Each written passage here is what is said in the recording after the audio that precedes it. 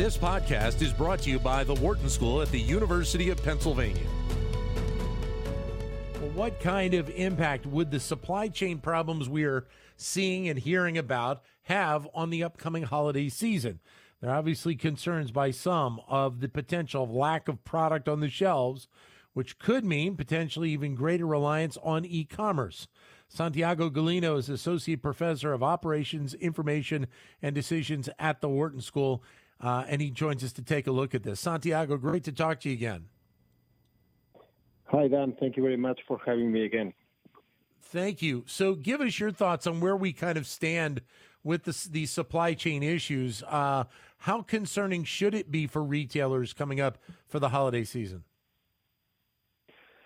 Well, I think that this coming holiday season is going to be challenging both for retailers and ultimately for us, the customers. I think there are a number of tensions building up all the way from the manufacturers to the delivery point in the customers' homes.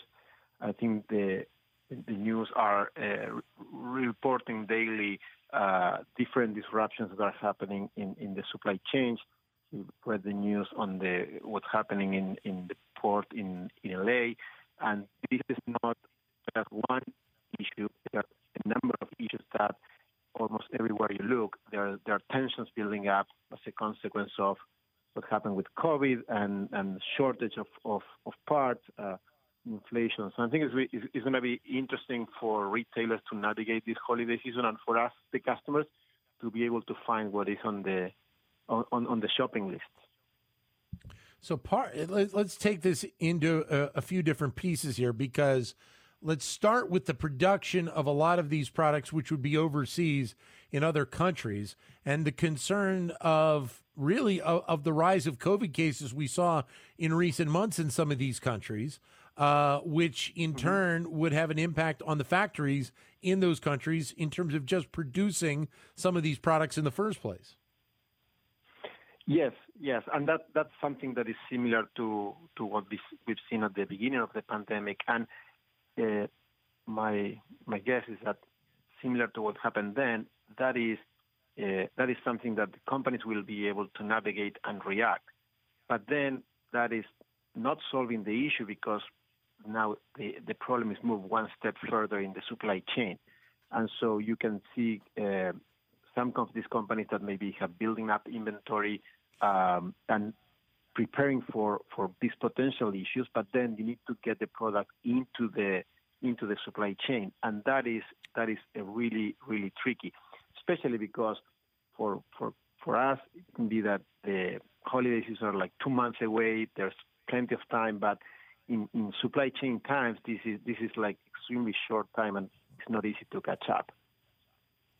Then there's the shipping piece to this, which you alluded to with the Port of Los Angeles, and the fact that you have so many boats that are sitting out there waiting to try and get into port.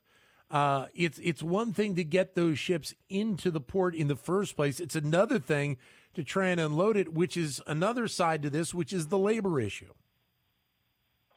Yes, indeed. And it's interesting because you read the news, they're reporting that there are 13 days that some of these ships are waiting, when the usual wait time for these ships was like 0. And then if you start to look at how busy the ports are, they were operating at 60% capacity. Now they are north of 90. And so all this is signaling that the supply chain is being stressed. And when you're stressed, things are not so easy to run, and the smooth operation you have on normal times now is get tricky. Some solutions have been attempted, like going to alternate ports and expanding capacity in a rush, and those are reasonable attempts. But as we all know, there's a reason why there's a main port when everyone wants to go. You start to open alternatives. The alternative will do something, but it's less than ideal. There is a reason why those are the second or third options that some people would like to use in regular times. When the announcement was made that the Biden administration had brokered some sort of a deal with the Port of Los Angeles to try and keep those operations running 24 hours a day, at least through the holidays. What was your thoughts? I mean, that from the outside looks like it's a positive move, but the question is still being able to get a lot of this activity done and completed. Indeed. I think that is great news in the sense that signals that the administration is aware that this is a serious issue that is not going to be solved with some minor adjustments. But like I was mentioning before, many of these actions will mitigate to some extent the problem, but it's at a scale that is not easy to adjust. And like you point out, like these labor shortages are also affecting how easy it will be for the port to adjust in terms of a 24-hour operation or other secondary ports that will need to ramp up their capacity as well. I think it's an interesting situation and challenging one to be able to increase capacity, again, with a very short lead time toward the holidays. We're joined by Santiago Galino, Associate Professor of Operations, Information, and Decisions at the Wharton School. The question of ports, I think, in general, is something that I wanted to breach with you as well. We've heard this conversation, obviously, in the scope of Los Angeles. There are other ports that are all around our coast at this point. How much availability could be in those locations to be able to try and lessen what the Port of Los Angeles is dealing with?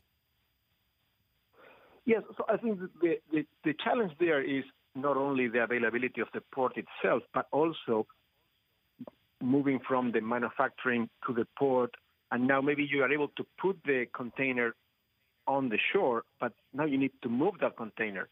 And you need to think how the trucks are going to get there, the trains are going to get there, to what distribution centers they will bring the stuff.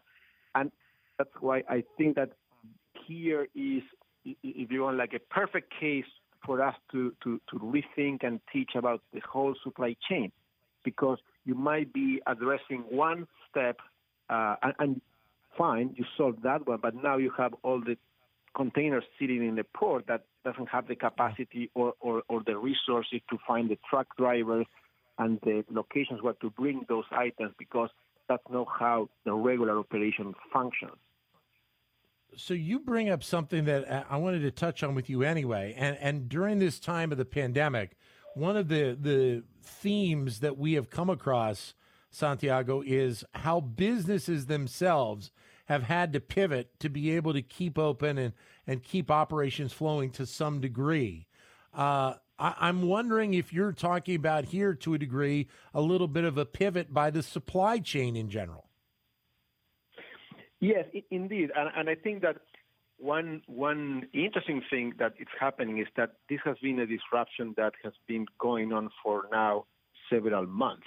And if you think about COVID overall, we're way into more than a year of these disruptions. And I think many companies have now started to think carefully about this tension that you have when you think about the efficiency of the supply chain versus the resilience that you want to have in your supply chain. I think in regular times, it's easy to start to think how you can make your supply chain more efficient, reduce cost, think about to find the manufacturer that will provide you with the lowest possible cost to get your product, lower your prices, be competitive. And that's all great. But many times when you make decisions with a laser focus on efficiency, you might be missing on resilience. And I think that nowadays the companies have discovered that if there's one shock that lasts a relatively short time, you can manage and take the pain, and that's it. But when this has been going on for several months, now the issue of thinking very carefully about how you can be more resilient in the months to come, but more importantly, I would argue going forward, is an interesting conversation. And that's why many companies are thinking about reshoring their manufacturing, rethinking of the supply chain once the product gets into the country, and where they locate this product in different warehouses, how they have the network of trucks moving things around. Because, again, it's one thing to think only about efficiency, and not putting any focus on resilience. And I think now, hopefully, we're getting to a more healthy balance going forward. Well, the other thing which I wanted to bring up to you as well, and it's something that we really haven't had to talk a lot about in a couple of decades, is the impact of inflation on all of this. When you think about the costs of shipping and then the fuel and so many other components, the levels of inflation that we're seeing right now are adding to the cost of so many pieces to the supply chain operation at this point. Yes, I think that's another piece of this puzzle or the problem we're facing, because if you think about the shopping list for the holiday season is one thing, but going forward, one very natural way to protect as a customer from inflation is to stock up.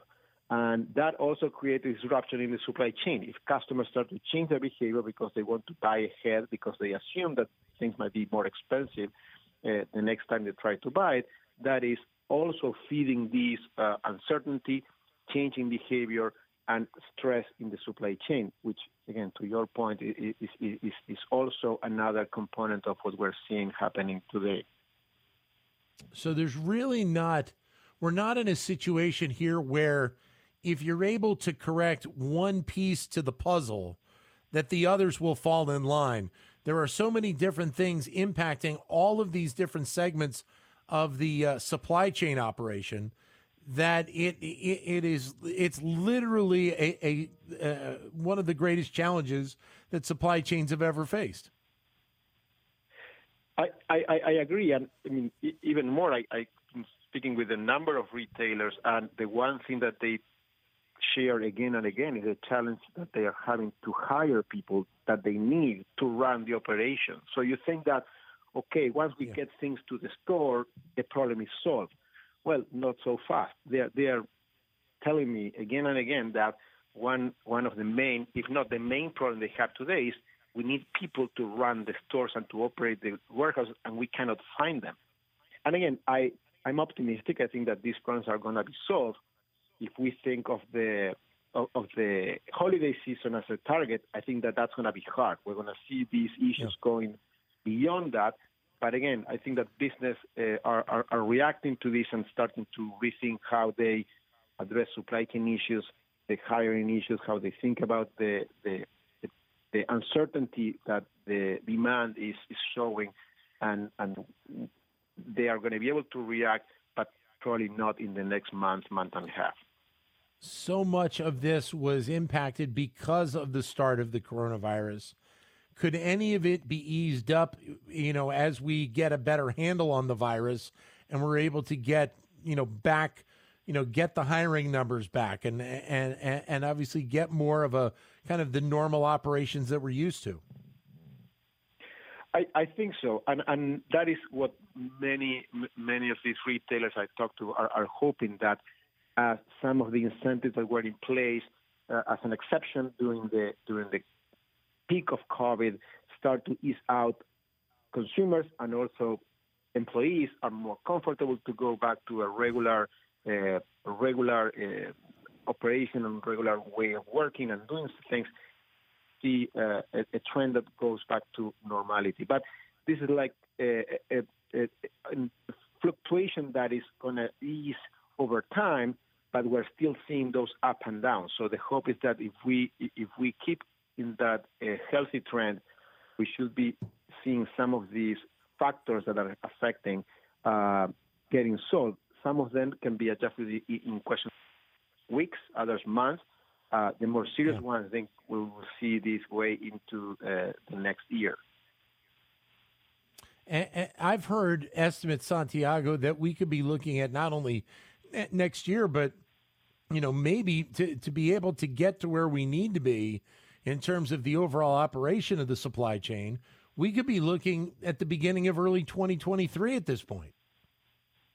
Yes, that could very well be the case, especially when you think about the more complex supply chains. I think we all heard about what's happening in the auto industry. If you try to buy a car in the last couple of months, you probably experienced that yourself. At the same time, I think that there is a little bit of a learning going on. Like, customers are nowadays more willing to switch brands to change the product they're hoping to buy for the one that is available right away. And those small decisions start to ease the problem. But I think that definitely when you start to look at those supply chains that are more sophisticated in the sense like players and parts, and those are the ones that are going to take more time to adjust and stabilize. Great to have you with us, Santiago. Thanks very much for giving us a few moments. All the best to you, sir. My pleasure. Thank you very much, Jan. Thank you. Santiago Galino, Associate Professor of Operations, Information, and Decisions at the Wharton School. To keep engaged with Wharton Business Daily and other Wharton School shows, visit businessradio.wharton.upenn.edu.